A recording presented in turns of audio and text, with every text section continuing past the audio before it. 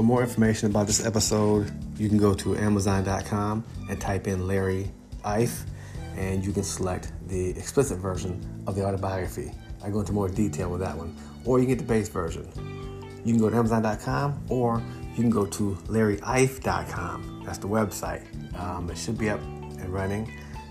Either way, LarryIfe.com or Amazon.com, and you will find the full story in base detail or explicit detail. All right, this is the introduction. The rest of the episode is about to begin now.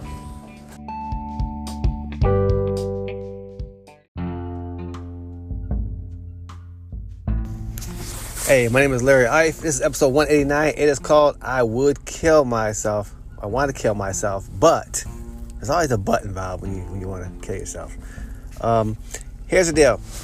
A lot of people talk about, a lot of people don't talk about certain things. They don't talk about the realities of addiction, or they don't admit they have addictions. And I love talking about it because it frees you. It gives you power. Some people don't talk about it because there's a dirty side, a dirty, ugly, nasty, dark side of it. And that's why a lot of times the church loses people, because the church sometimes just doesn't want to hear it. Like my book. I wrote my book in two versions, a base version and an explicit version.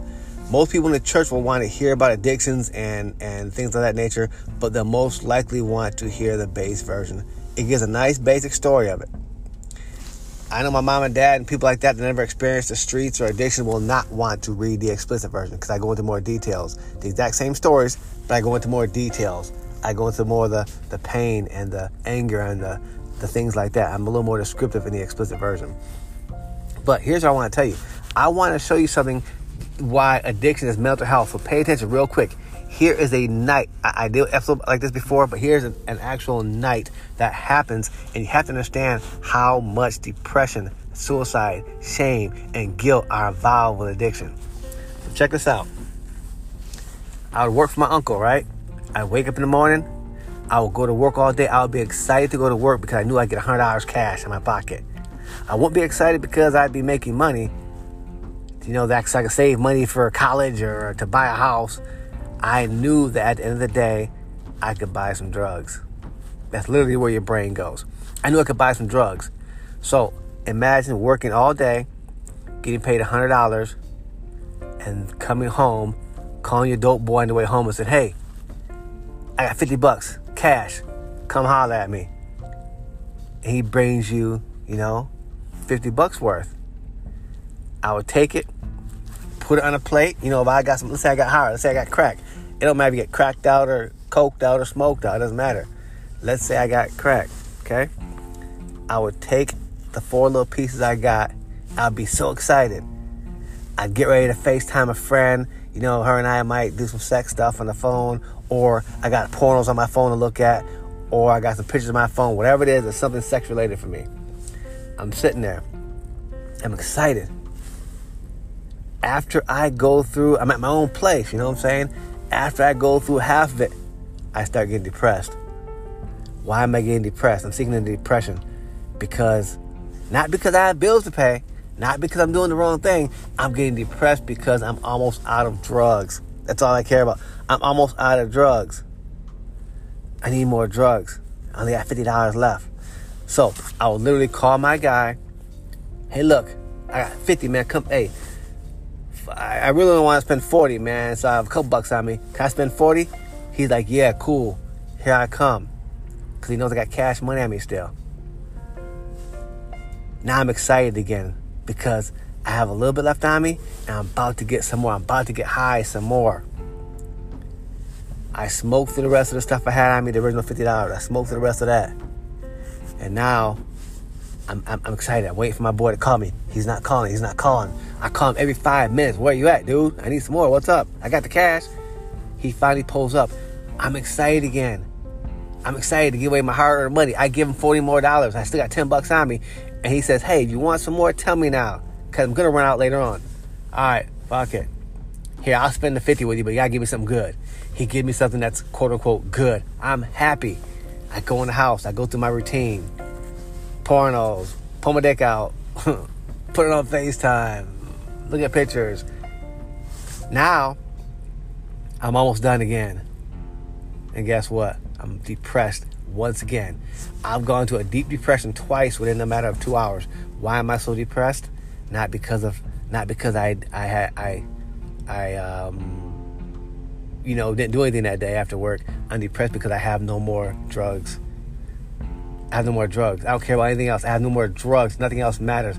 I don't care if I had some eggs in a pot boiling on the stove. I wouldn't care about those fucking eggs because I need some drugs. In fact, I'd be trying to figure out a way to sell those damn eggs if I could. So I'm sitting there. No more drugs now. I'm at the end of my drugs. I got one more hit left, maybe. I'm at the end of my drugs. I got nothing left. I called my dude. Hey, look, I got this watch. I talked about it before in the episode, but I want to do it again because you got to hear that. You got to understand the depression level of it this time. Hey, I got a watch, man. It's a $700 watch. Just come through. I know you've seen it before, man. Just give me something, man. Just tell me. Matter of fact, just give me 60. And if I don't give you the money tomorrow, you can keep it. If I don't give you $100 tomorrow, you can keep it, dude. He's like, word? Here I come. He comes through. He gives me the 60. He's got the watch. Now I'm depressed again. I'm happy I got more drugs, but I'm depressed because why? Now I'm in the hole, $100 fucking dollars. And if I work tomorrow, that's all I'm going to make. So I'm going to be working tomorrow just to pay off my bill from today. But oh well, I'm still getting high. I still got a little bit. Hey, I got $60 worth. I'm getting high still. I smoked through that. And now the reality sets in.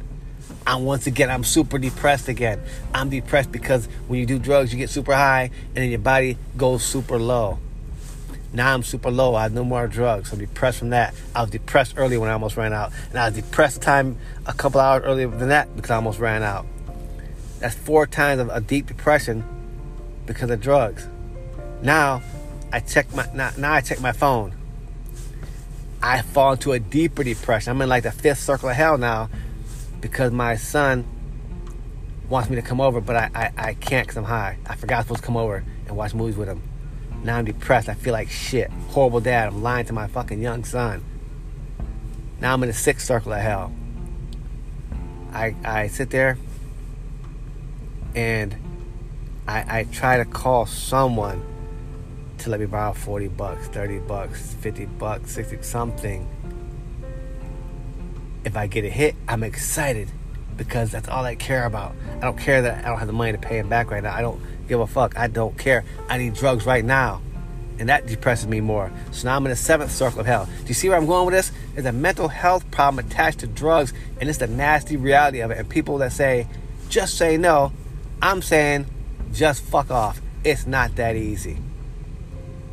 It is not that easy. So if you have been in someone's shoes that has an addiction, don't talk to them about that just say no shit. If Nancy Carter or whatever, if she was still alive, the president's wife, whatever her name was, I would tell her the exact same thing. It's not that easy. And I'd even call her an explicit. I'd throw in the B word or something because that makes me mad when people don't understand. Your brain literally changes. The nerves, the neurons, protons, neutrons, whatever you got in your brain, the wires literally get crossed and they stay crossed depending on how long you've done drugs.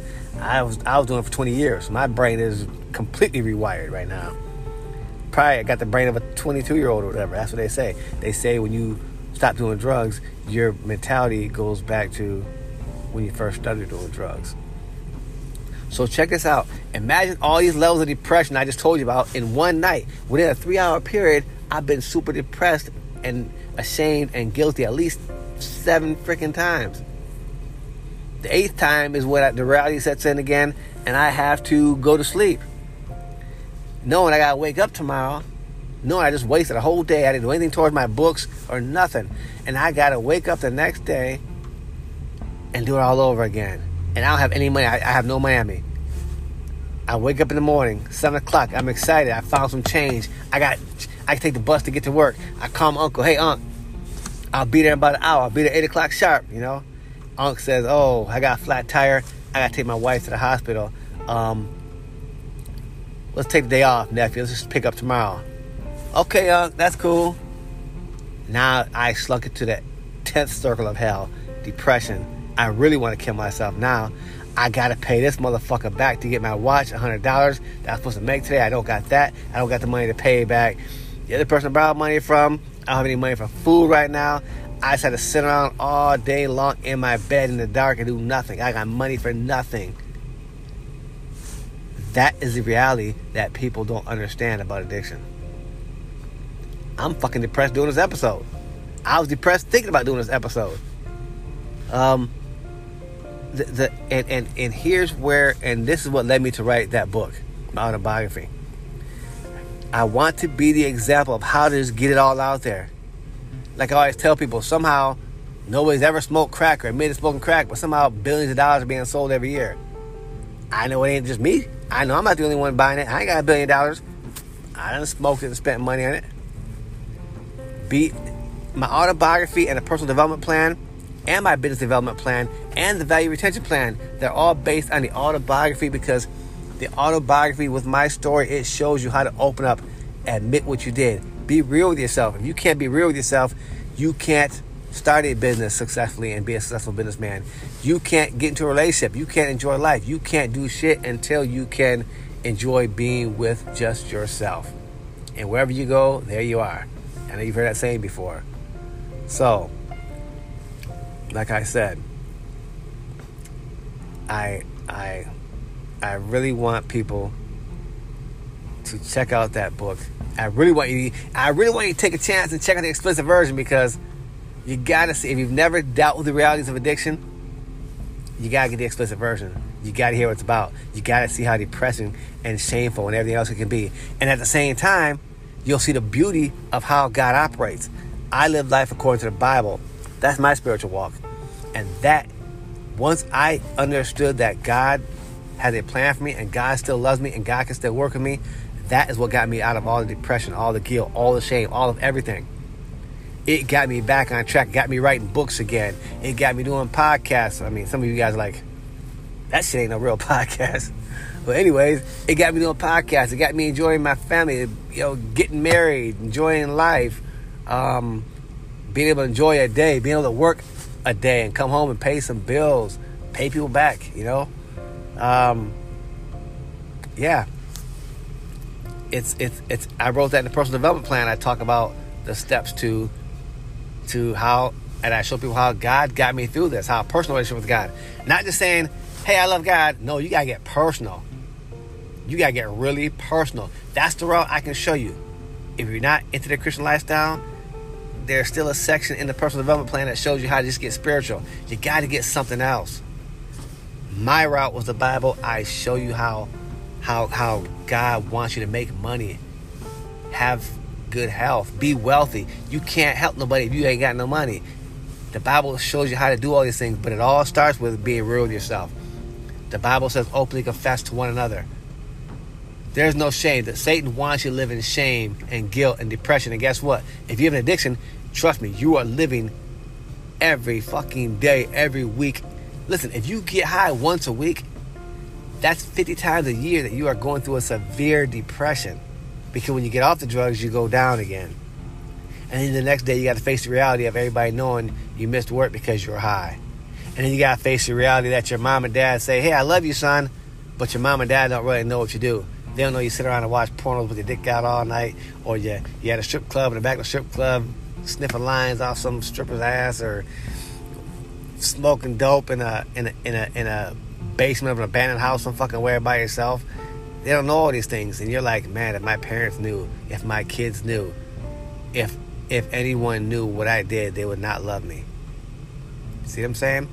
Imagine going through those thoughts 50 times a fucking year. That's depressing. For those of you that don't cuss, I can pretty much bet you have not had an addiction. If you did, you would cuss, because cuss words help you explain the unexplainable. And it's hard to explain how in the fuck can you get high every fucking week and go through the same shit and let your kids down every fucking week, year after year. It's unexplainable. The only thing you say is, what the fuck? So, hopefully those of you that listen to this, I don't know. Hopefully those of you that listen to this don't mind an explicit here or there. Matter of fact, I didn't even say this. I didn't even label this episode explicit, because it's not explicit. It's just my reality. It's just the way I talk sometimes when I get in these modes about this kind of stuff. And for the record, I did want to kill myself several times, but I didn't. I'm glad I didn't, and I'm glad I'm able to write these books and show people my life testimony and my story, how the Bible is a route you can take. That's just one route. Some of you might take Buddha as a route, or Confucius, or the Torah, or the Quran, or whatever it is. Just find something. Just find something. That's all I can tell you. Fucking find something. Alright. Well, now that I'm totally depressed right now, I'm about to go inside and drink some, eat some smoked salmon and some hot cocoa and make myself smile the right way. You know what I'm saying? Alright. Well, that's a wrap for episode 189. So you know 190 is next, and you also know that I have no fucking clue what it's going to be about. But when I know, I'll definitely let you know.